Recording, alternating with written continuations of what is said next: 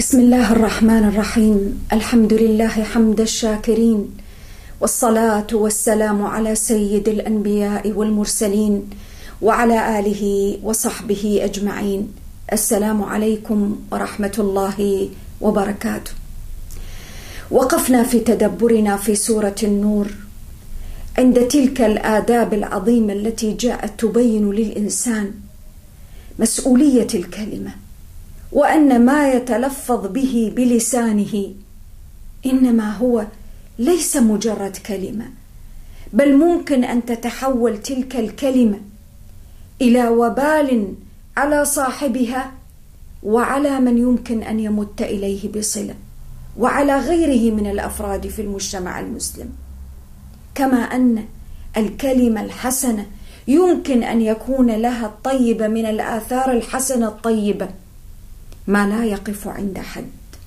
من هنا جاء ذاك التقرير: الخبيثات للخبيثين والخبيثون للخبيثات والطيبات للطيبين والطيبون للطيبات، فانظر بما تتكلم. ثم تنتقل بعد ذلك الآيات العظيمة إلى حزمة من التعاليم والآداب الشرعية، الآداب والتعاليم والأحكام التي تحفظ للمجتمع المسلم الأفراد الذين يعيشون في المجتمع المسلم الصورة التي ينبغي أن يكونوا عليها. تحفظ المجتمع وتحفظ الأفراد في أعراضهم، في سمعتهم، في كلماتهم، في حركاتهم، في خصوصياتهم. جاءت هذه الآيات العظيمة في سورة النور لتقدم أرقى أشكال حماية الخصوصية الإنسانية، ذاك أن هذه الخصوصية وحماية هذه الخصوصية والحفاظ عليها واحدة من أعظم وسائل إشاعة النور في القلوب وفي العقول وفي النفوس وفي البيوت وفي المجتمعات. سورة النور تتكلم عن النور، وجاءت في كلامها وحديثها عن النور بعشرات الوسائل والآداب والأحكام التي تؤسس النور في حياة الإنسان، تؤسس النور الذي ينير بصيرته حتى يرى الحقائق كما هي، بدون بهرجة، بدون تزييف لواقعها، ذاك التزييف الذي لا يمكن أن يتأتى إلا باتباع خطوات الشيطان. سورة النور جاءت في هذا الموضع من الآيات بعد الحديث عن مسؤولية الكلمة إلى مسؤولية عضو آخر، مسؤولية البصر. كل ما أعطانا ووهبنا الله سبحانه وتعالى من وسائل لإدراك العالم الخارجي الذي من حولنا هو بحاجة إلى حماية، بحاجة إلى ضبط، بحاجة إلى تنظيم، والقرآن جاء بهذه التعاليم لينظم هذه الوسائل، فلا تقف إلا على ما ينبغي أن تقف عليه، ولا تنظر إلا إلى ما ينبغي أن تنظر إليه. تتحكم في تلك الوسائل غير متروكة هكذا بدون ضبط. كل شيء في الدنيا حين يترك بدون ضبط سيكون ويؤدي إلى فوضى عارمة في المجتمع، فوضى تحطم أول ما تحطم ذلك الشخص الذي يقوم بها، ثم تنتقل تلك الفوضى العارمة لتحطم كل ما حول ذلك الإنسان في محيطه، محيطه القريب، محيطه البعيد، تحطم كل شيء. فالقرآن العظيم حين أسس لهذه التعاليم والتشريعات أراد حفظ وتعليم الإنسان كيف يحافظ ويحفظ هذه الوسائل التي امتن الله على عباده بها، وجعل لكم السمع والأبصار والأفئدة قليلا ما تشكرون.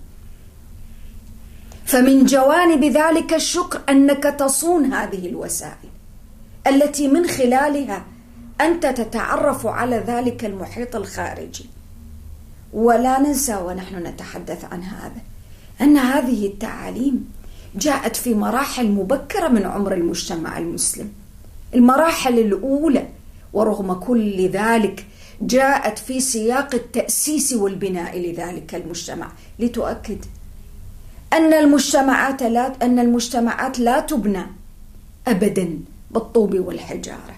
هذا الجزء الظاهري، ولكن المجتمعات تبنى على وجه الحقيقة بالقيم والأخلاق، بالمثل، بالمبادئ، بهذا التعزيز والتكريس لتلك القيم. قال يا أيها الذين آمنوا لا تدخلوا بيوتا غير بيوتكم حتى تستأنسوا وتسلموا على أهلها وتدبروا معي. كم مرة كما ذكرنا ونذكر في سورة النور يأتي النداء بيا أيها الذين آمنوا. صحيح معظم المفسرين بطبيعة الحال حين تكلموا عن هذه النداءات قالوا هي من خصائص السور المدنية، ولكن القضية أعمق من هذا. القضية تذكر لأولئك المؤمنين بالعهد بينك وبين الله عز وجل. أنت مرتبط بعهد، الإيمان عهد، الإيمان عقد بينك وبين من آمنت به، وعليه من آمنت به هو الذي يفرض عليك هذه التعاليم، هو الذي يعلمك والذي يشرع لك في حياتك. فبمقتضى الإيمان عليك أن تلتزم بتلك التشريعات. ولماذا هذا التذكير؟ خاصة فيما يتعلق فيما نحن فيه. الإطار العام والمقاصد واحدة في كل العصور والبيئات، ولكن الوسائل تتغير وتتبدل، كما في عصرنا الحاضر الذي نتيجة لذلك الانفتاح في التكنولوجيا والتقنيات ووسائل الاتصال تعددت وتنوعت الأشكال واختلفت الصور. ولكن حين ينضبط المقصد وحين ينضبط الإطار العام بتلاوتك لكتاب الله تلاوة متدبرة واعية، ستدرك تماما أن هذه التعاليم وهذه التشريعات ما جاءت لتخاطب أو تحاكي مجتمعا واحدا منحصرا في تقنيات محدودة أو معينة أو ليس فيه حتى تقنية، وإنما جاءت تخاطب وتحادث كافة المجتمعات، كافة الأمم، بكل ما فيها من وسائل مختلفة متنوعة، تجدد، تعزز، تكرس، تعطي لك الإطار الضابط، الإطار الناظم الذي ينظم هذه العلاقات الإنسانية. قال يا أيها الذين آمنوا لا تدخلوا بيوتا غير بيوتكم. من فضاء المجتمع وما يفعل في المجتمع في الخارج إلى داخل البيوت وأعماقها. إنسان معروف، نحن عندما تكلمنا عن إشاعة الفاحشة وتكلمت الآيات عن رمي المحصنات، وتكلمت عن الإشاعات، وتكلمت عن عشرات الممارسات التي ينبغي للإنسان أن يتوقف فيها، ذكرنا أن ذلك يكون في الخارج. الآن دخلت بي الآيات إلى أعماق البيوت. بيت الإنسان له خصوصية، في ذلك البيت الإنسان بطبيعة الحال يتصرف فيه بعفوية وبأريحية. هذا هو المكان الذي ممكن أن يلبس أو يرتدي فيه على سبيل المثال ما يكون مرتاحا فيه، ليس بالضرورة وفق ما ينبغي أن يكون عليه الأمر في الخارج.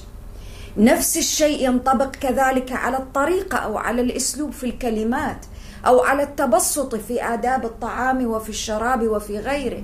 الإنسان في بيته وسط أهله وأسرته ليس بذات القيود والآداب والتعاليم والأساليب التي يمكن أن تكون خارج البيت، ليس من باب التحريم والتحليل، ولكن من الباب الذي نذكره من حيث الآداب والتعاليم والتصرفات والشكليات واللائق وغير المناسب والمناسب وما تعارف عليه الناس من أساليب مختلفة. فالقرآن حين يقول يا أيها الذين آمنوا لا تدخلوا بيوتا غير بيوتكم حتى تستأنسوا وتسلموا على أهله، البيت له حرمة، البيت له خصوصية، وكلنا يعلم حدود البيت الذي يعيش فيه أو يسكن فيه.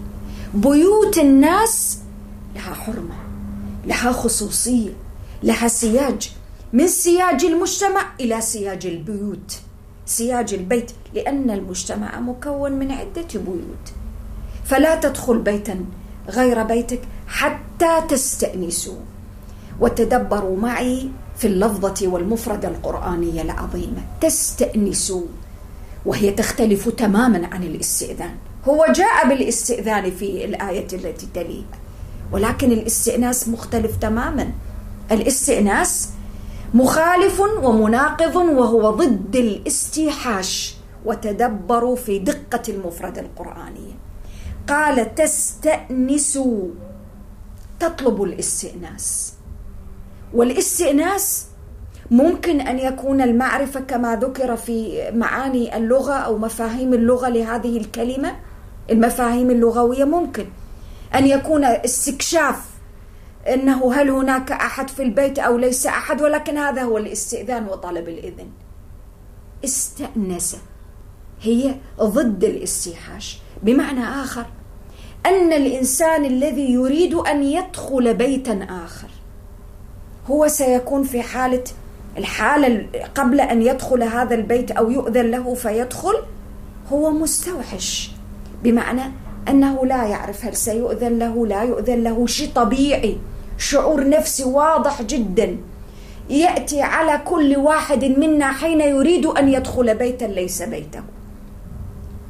ترى متوقف، شيء طبيعي جدا، لا يشعر بذات الشعور الذي يدخل فيه بيته. شعور طبيعي وشعور مفهوم تماما، عبر عنه القرآن، قال حتى تستأنسوا. هذه الحالة التي أنت فيها قبل أن تدخل البيت هي حالة الاستيحاش. ثم إن من في داخل البيت كذلك هم يعيشون براحتهم، هم يعيشون فيما بينهم، ممكن يكونون يتناولون طعام، ممكن جلوس على شيء آخر، ممكن عشرات الأشياء. هم في حالة مختلفة تماما عن حال من يريد أن يستقبل أحدا من خارج ذلك البيت.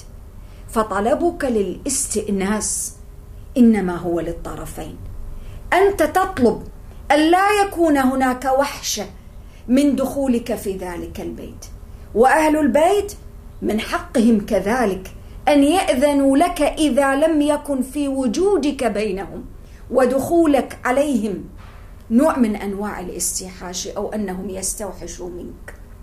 هذا التعبير العميق النفسي الذي يعبر عن أجواء الدخول في البيوت، تعبير عميق، تعبير بالصورة وبالمعنى وبالكلمة وبالمفردة. حتى تستأنسوا، ليس من حقك أن تدخل بيتا ليس ببيتك حتى يتحقق لك مفهوم هذا الاستئناس. ومفهوم الاستئناس مفهوم من جانبين، من طرفين، أصحاب البيت حين يأذن لك، وأنت كذلك حين يؤذن لك فتدخل وأنت مرتاح وأنت تشعر بالأنس.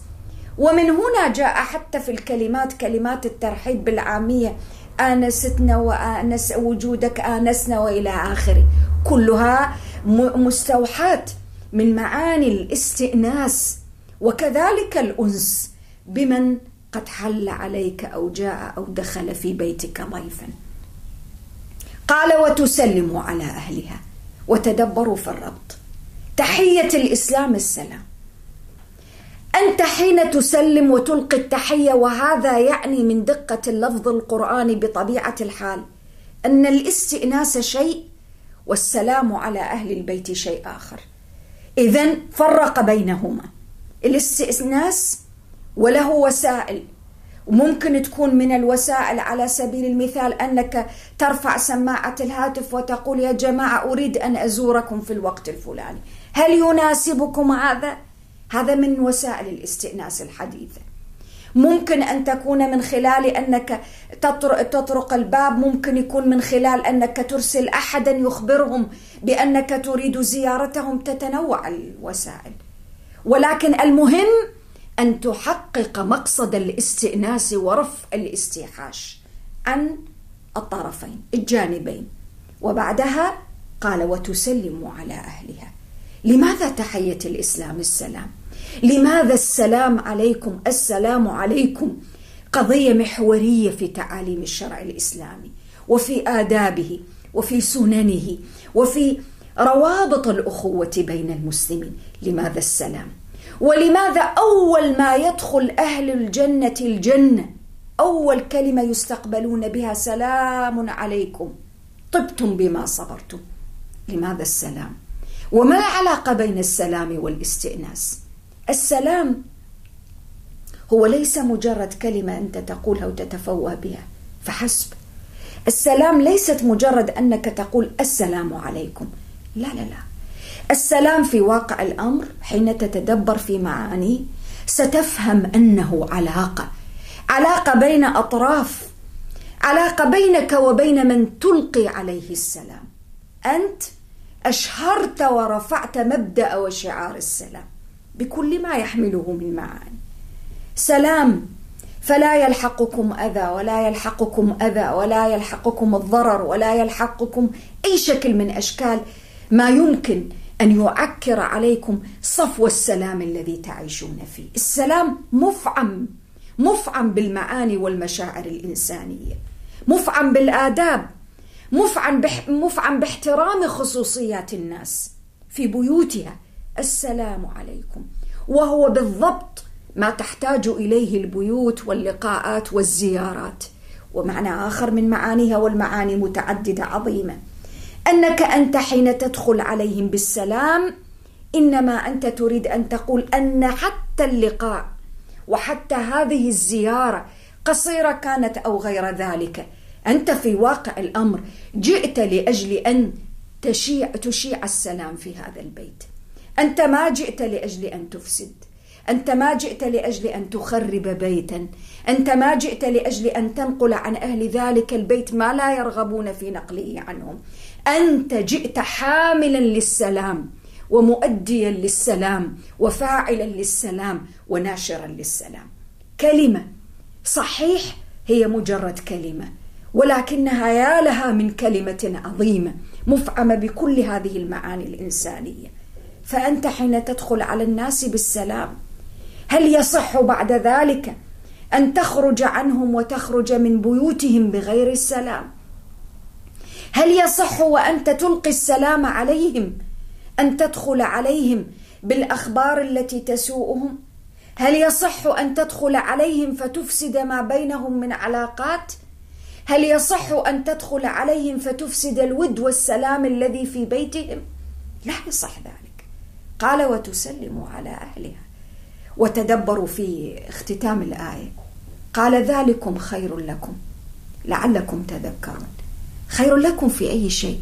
تدبروا كم مرة في هذه السورة العظيمة ربي عز وجل يذكرنا بما هو خير لنا. خير لنا في أي شيء؟ خير لنا في دنيانا، خير لنا في علاقاتنا الاجتماعية، خير لنا في بناء وتسييج مجتمعاتنا، خير لنا في تزكية نفوسنا، خير لنا وصلاح لنا في آخرتنا وأعمالنا. هذه الآداب والتشريعات جاءت لأجل أنها تحقق الخير لي ولك، ولا يمكن أن يتحقق الخير بدون هذه التعاليم العظيمة ولا اتباع هذه الأوامر الكريمة. على فكرة أي تحية أخرى غير تحية السلام لا تحمل معها أي شيء من هذه المعاني العظيمة، المعاني الفياضة الجياشة، المشاعر الإنسانية. أي تحية أخرى، لا صباح الخير ولا مساء الخير ولا أي شيء آخر يحمل تلك المعاني التي تحملها هذه التحية العظيمة. السلام عليكم ورحمة الله، وتسلموا على أهلها. أنت مطلوب منك أن تذكر نفسك، قال لعلكم تذكرون، أنك حين تدخل بيتا من البيوت أن لا تقع فيه في إفساد شيء. أنت مطلوب منك أن تكون في زياراتك العائلية وفي علاقاتك المجتمعية، وأن يكون الجلوس والقعود والقيام والكلام وتناول الطعام كلها محفوفة بالسلام. وتدبروا في هذه المعاني العظيمة. كيف تأتي هذه الآية حين يتدبرها الإنسان تدبرا واعيا مستوعبا لمعانيها وأفكارها؟ كيف تأتي على عشرات الصور التي تخرب البيوت؟ كيف تأتي على عشرات أشكال الزيارات التي تحطم العلاقات بين أصحاب البيت الواحد؟ كم من شخص يدخل على أهل بيت كانوا يعيشون في سلام قبل دخوله، فإذا ما خرج كأن الفتنة قد حلت في ذلك البيت، كأن هناك شيئا قد حل في ذلك البيت، فإذا بهم يتصارعون ويتنازعون ويتصايحون ويختلفون لأجل أي شيء، بزيارة واحدة من ذلك الشخص الذي لم يفهم ولم يتدبر ولم يدرك معنى أن تكون مؤمنا. معنى أن تكون مؤمنا أن الناس قد أمنوا من لسانك وأمنوا على أعراضهم وأنفسهم وبيوتهم كذلك حين أدخلوك وأذنوا لك بالدخول. البيوت لها حرمة، فراعي تلك الحرمة وأعطي تلك البيوت حقها من العناية والرعاية وعدم إشاعة الفوضى في تلك البيوت. كم من امرأة وكم من رجل في بعض الأحيان حتى من الأقارب يدخلون بيوتا فإذا بهم يشيع الفتنة في تلك البيوت. الفتنة والضرر والشقاق والخلاف والنزاع والصدام بين أهل البيت الواحد. ما هكذا يكون الإيمان، وهكذا يذكر الله عباده المؤمنين بعقد الإيمان، وأن الإيمان ليس مجرد كلمة فقط بينك وبين الله، التزام بفحوى تلك الكلمة، التزام بمعنى تلك الكلمة في أبجديات حياتك وتفاصيل قيامك وزياراتك ودخولك وخروجك. أنت لابد، لذلك أنت لما تدخل وتخرج تقول وقل ربي أدخلني مدخل صدق وأخرجني مخرج صدق. كيف تدخل في بيت مدخل صدق وأنت لا تريد إلا إشاعة الفتنة فيه أو التخريب أو الإفساد أو تتبع عورات الناس أو تقصي أخبار وأحوال الناس لتعرف ماذا اشتروا وماذا أعطوا ومن زارهم ومن يزورهم. ما هكذا يكون الإيمان. ولذلك النبي صلوات ربي وسلامه عليه حين قال يا معشر من آمن بلسانه ولم يدخل الإيمان قلبه، لأجل أي شيء؟ لأجل تتبع عورات الناس، تقصي أحوالهم. هذا خط أحمر، لا ينبغي أن تدخل بيتا لأجل أن ترى وتعرف وتتتبع عورات الآخرين وما لا يحبون أن يعرفه الناس عنهم.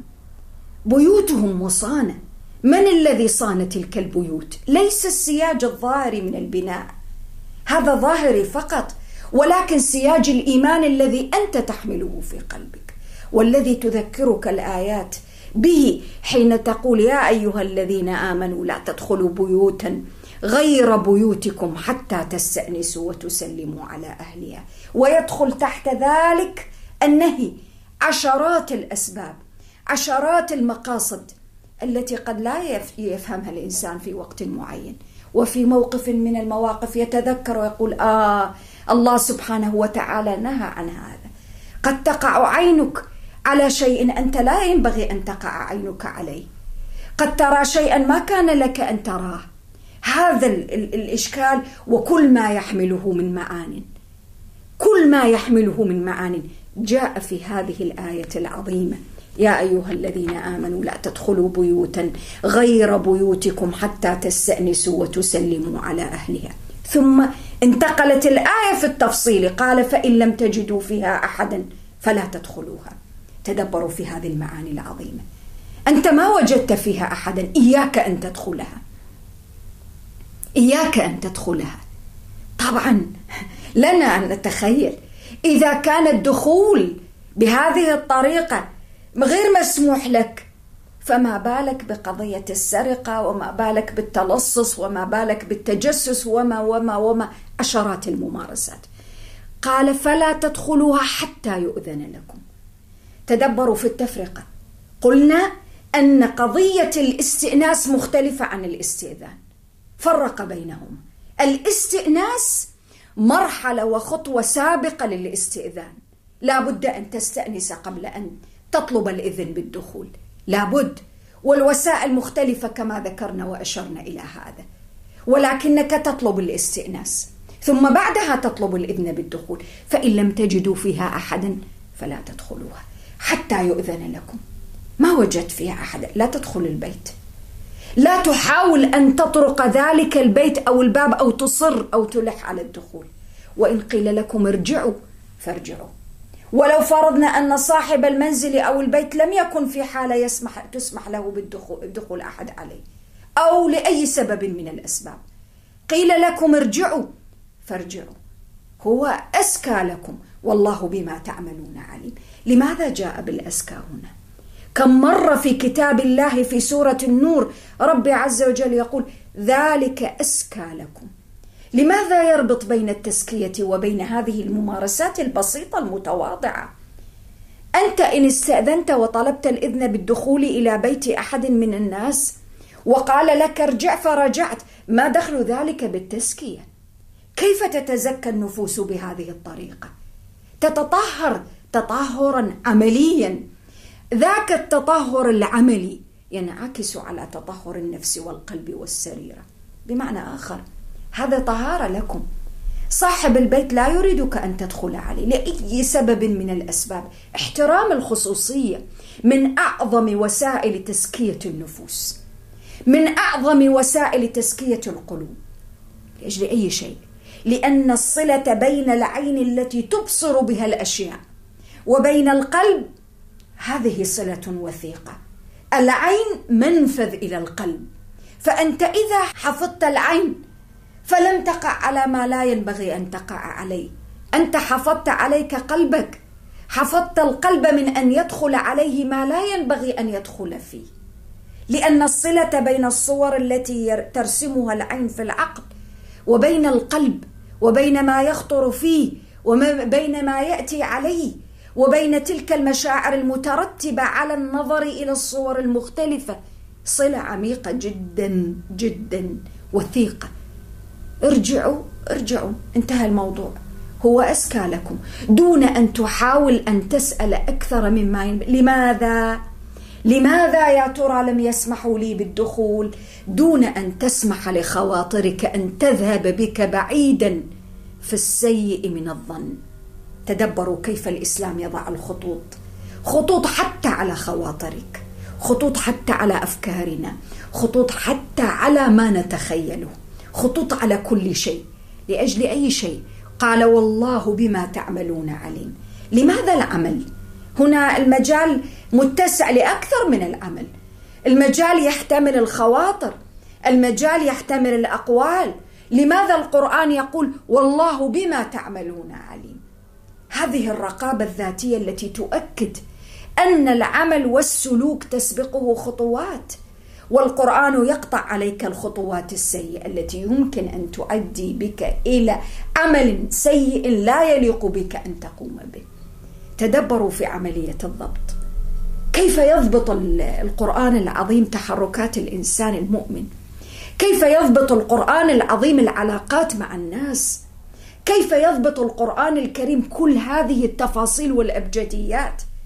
كيف القرآن الكريم قدم لي نظاما متسقا متوازنا شاملا شموليا للحفاظ على سمعة الناس والحفاظ على خصوصياتهم والحفاظ على أعراضهم. من أعظم الحفاظ على الأعراض أن تحافظ على خصوصيات الناس، ومن أخطر ما يمكن أن يخدش الأعراض عدم الحفاظ على خصوصيات الناس، وهذه كلها في مجال الخصوصيات الآخرين والحفاظ عليها. ولنا أن نتذكر ولا بد أن نستحضر أن هذه الآيات نزلت في مجتمع ما زال ذاك المجتمع ليس فيه من ما يعرف في زماننا وفي عصرنا من الاتيكيت وما شابه. لا، مجتمع يعتبر بكل المقاييس بدائي من هذه الأمور، ورغم كل ذلك يرتقي به القرآن ليوصله إلى أعلى المراتب في كيفية التعامل وفي أصول التعامل وفي بيان خطورة إغفال حتى هذه الجزئيات البسيطة. هذه جزئيات بسيطة وكثير من الناس لا ينتبه إليها، يفعل التصرف أو الشيء غير اللائق وغير المناسب ولا ينتبه للتفاصيل، والقرآن يقف بك عند التفاصيل. لأجل أي شيء؟ لأجل أن يجعل حياتك أكثر انتظاما وأكثر مسؤولية وطهارة ونظافة، والقلب قبل وكل ذلك أكثر زكاة وطهرا. قال ليس عليكم جناح أن تدخلوا بيوتا غير مسكونة فيها متاع لكم. تدبروا في الضبط، جزء آخر، مرحلة أخرى من مراحل الضبط. بيوت غير مسكونة ممكن تكون فنادق، ممكن تكون المطاعم، ممكن تكون منتزهات، ممكن تكون، ولكن هذا غير مسكون. بيوت غير مسكونة، غير مسكونة هي لغرض السكن، فتخرج منها الأشياء التي ليس فيها سكن، ولكن إذا مكان أنت تريد أن تسكن فيه، ولكن أنت الآن هي غير مسكونة. ما هو الشرط؟ فيها متاع لكم، لك حاجة فيها، فهي غير مسكونة، هي ليست لأحد، فأنت هنا إن دخلت فيها مرفوع عنك الإثم. لماذا كل هذا التشديد على الدخول في البيوت؟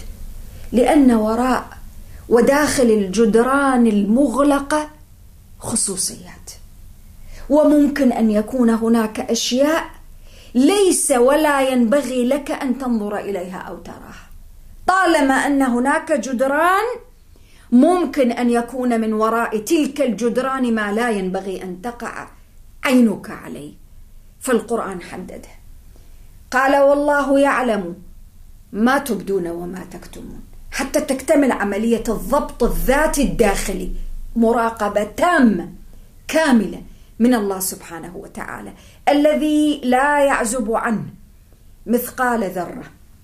والله يعلم ما تبدون وما تكتمون. انتبه لكل حركة من حركاتك. لماذا القرآن ساق قضية البيوت غير المسكونة؟ كلها لها علاقة بمنظومة تتبع عورات الناس وتقصي أحوالهم وأخبارهم، تقصي أحوال الناس وأخبار الناس وما فعلوا وما يفعلون. هذه لا يمكن أن تتحصل إلا من خلال الدخول والمشي وراءهم والتجسس عليهم وتتبعهم والتلصص عليهم. فرضا أنك رأيت أحدا من الناس، رجل وامرأة على سبيل المثال، دخلوا في مكان، والمكان أنت ليس لك فيه متاع، ممكن يكون أوتيل أو فندق أو نزل، ممكن أن يكون مكان معين، أنت بدافع الفضول الذي نهى هنا عنه الإسلام، أنت ممكن أنك تتبع هؤلاء، تتبعهم إلى أن تتبع خطواتهم وتذهب وراءهم وتعرف ماذا يفعلون، وتعرف أن فلانا كان مع فلانة، وفلانا خرج مع فلانة، وفلانة بنت فلان مع فلان ابن فلان، ثم تشيع الخبر بعد ذلك. قطع القرآن عليك ذلك. أنت ليس لك حاجة في هذا المكان الذي تريد أن تدخل إليه. من الذي يعلم أن لك حاجة أو ليس لك حاجة؟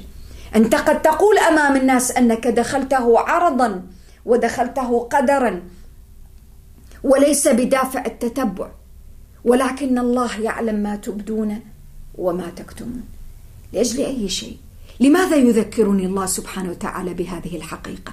حتى يكون ما تكتمه طاهرا نقيا كذلك الذي أنت تبديه. كلنا يهتم بالذي يبديه، كلنا يهتم بما نظهره للآخرين، طبيعي جدا نهتم بأن يكون صادقا وأن يكون نظيفا ونزيها وطاهرا ولا غبار عليه، ولكن ما بال ما نكتمه؟ هل هو بتلك الطهارة والنقاوة؟ تدبروا الربط بين والله يعلم ما تبدون وما تكتمون وبين قول الله سبحانه وتعالى في الآية التي قبلها فارجعوا هو أزكى لكم.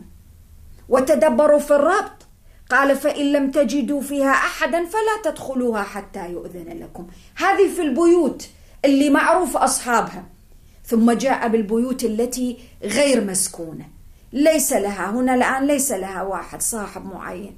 طيب هذه ماذا تفعل فيها؟ قال لأجل ضبط العملية، قال والله يعلم ما تبدون وما تكتمون. فإن لم يكن لك فيها حاجة لماذا تدخلها؟ وإن لم يكن لك فيها متاع أو حاجة لماذا تدخل في تلك البيوت؟ تدبروا معي، لماذا يدخل الإنسان مكانا ليس له فيه حاجة؟ في مرات كثيرة ممكن جدا أنه يدخل لأجل أن يرى أو ينظر من في هذا المكان، من الذي دخل هذا المكان، من وراء هذا، أنا أريد أعرف ماذا يفعل فلان في هذا المكان في هذه الساعة من الوقت. والله سبحانه ذكرك، قال والله يعلم ما تبدون وما تكتمون، حتى يتطابق ما تكتمه في النزاهة والعفة والطهر مع ما أنت تبديه للناس من عفة ونزاهة وصدق وطهر. هكذا يصنع الإيمان في قلب المؤمن، وهكذا يكون التعامل الإنساني خارج القلب وخارج البيت وخارج المنزل وفي محيط العمل. هكذا يكون انعكاسا لما وقر في قلبك من الإيمان واليقين بالله. هكذا يصبح الإيمان دافعا لأن نعيش حياة أفضل. هكذا يصبح الإيمان دافعا لأن نكون أشخاص أحسن وأفضل وأرقى على كل المستويات. هكذا يكون التحضر. هكذا يتحقق الأمن الأخلاقي في المجتمع. ولنا أن نقارن بين ما يقوله القرآن وبين الواقع المأزوم الذي يعاني منه الإنسان المعاصر. الإنسان المعاصر ومع الأسف ممكن في كثير من الأحيان بيدي وليس بيد غيره أصبحت تنتهك الخصوصيات في البيوت من خلال وسائل التكنولوجيا والتقنيات الحديثة، الكاميرات على الهواتف النقالة، على البرامج المختلفة التي يقوم الناس صغارا وكبارا نساء ورجالا يقومون بتنزيلها. أصبحت تدخل في أخص خصوصيات الإنسان. أنت تصور ما تأكل وما تشرب وما تلبس ومن زارك وكيف زارك، وأحيانا ماذا يقول كذلك، وتسجل، وأحيانا تنشر وترسل وتشارك معك فلان وفلان من هنا ومن هناك. ما عاد للبيوت خصوصيات. إشكالية خطيرة جدا، ونحن نحسبها أنها هينة، ونحسب أن هذه الأمور ما عادت تؤثر على علاقاتنا الإنسانية ولا على علاقاتنا الاجتماعية ولا على مصداقياتنا. ما عاد لنا خصوصية في ظل هذه التكنولوجيا. ليست الإشكالية فقط في التكنولوجيا. التكنولوجيا هي أداة، هي وسيلة. ينبغي أن يكون الإنسان العاقل صاحب العقل والتكليف والوعي هو الذي يتحكم في مسارها في حياته، هو الذي يضع لها حدودا وخطوطا. ولكن حين تتجاوز كل الخطوط وكل الحدود الأمر فيه إشكالية خطيرة. أنت سمحت لتلك التقنيات والوسائل بأن تدخل عليك حتى في دارك، حتى في منزلك، أن تتجسس على كلماتك وصورك وأحوالك وما تفعل وما لا تفعل. ولنا أن نتخيل وأن نرى، يا ترى هل زادت سعادة الإنسان المعاصر حينما بدأ يتشارك بخصوصياته مع الناس؟ هل قلت وانخفضت نسبة الطلاق على سبيل المثال في مجتمعاتنا حين بات الناس يتشاركون في لحظاتهم السعيدة مع الغير؟ هل أصبحنا أكثر سعادة؟ هل أصبحنا أكثر طمأنينة؟ هل أصبحنا أكثر أنسا؟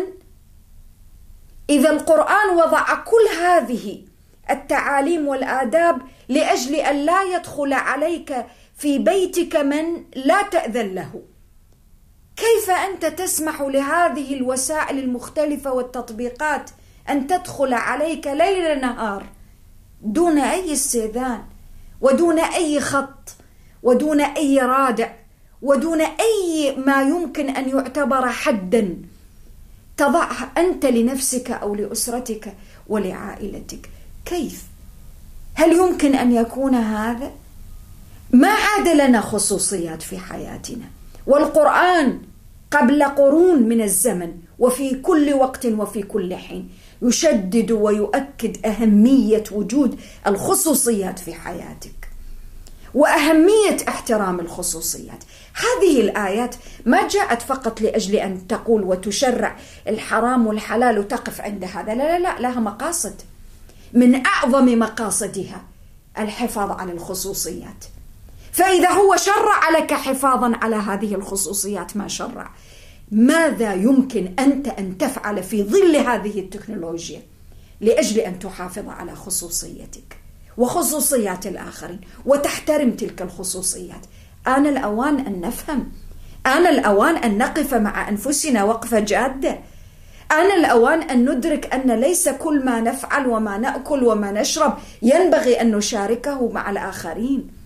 آن الأوان أن نفهم ونتدبر قبل أن ننشر صورة أو ننشر عبارة أو ننشر لقاء أو أي شيء من هذه الأشياء. بعض الناس كل شيء في حياتهم أصبح لا يستحق، أصبح شيئا تافها ليس له أهمية وليس على أي درجة من الأهمية. المسألة ليست أهمية أو غير أهمية، المسألة حياة الإنسان، خصوصية الإنسان. ما أكلت وما شربت، ما تناولت في الإفطار ولا في الصباح ولا في الغداء وعلى العشاء، لماذا يصبح هكذا منشورا مباحا للجميع، على كل الناس أن يعرفوا ماذا أكلت وماذا شربت؟ لماذا؟ وأين سافرت وماذا لبست وأين كنت وأين ذهبت؟ لماذا كل هذا؟ وأنت ماذا تريد من نشر خصوصياتك؟ أنت ماذا تريد؟ أنت ماذا تريد حين تتشارك مع كل الأصدقاء ومع كل الناس، وحتى لو كان فقط فئة المقربين إليك؟ ماذا تريد؟ ما هو قصدك حين تتشارك مع الآخرين في خصوصياتك؟ ماذا تريد؟ ماذا تريد؟ ما هو قصدك؟ تريد أن تجعلهم أكثر سعادة؟ أنا على ثقة أن كثيرا من الناس ممن ينشرون لو تسألهم أنت لماذا تنشر، هو لم يفكر لماذا ينشر، هو أصبح مبرمج، وكأن تلك الوسائل من التقنيات والحديثة قد ألغت في حياتنا ومن عقولنا أعظم ما فينا، التفكر والتدبر والتأمل قبل أن نخطو أي خطوة في حياتنا. أترككم في رعاية الله. السلام عليكم ورحمة الله وبركاته.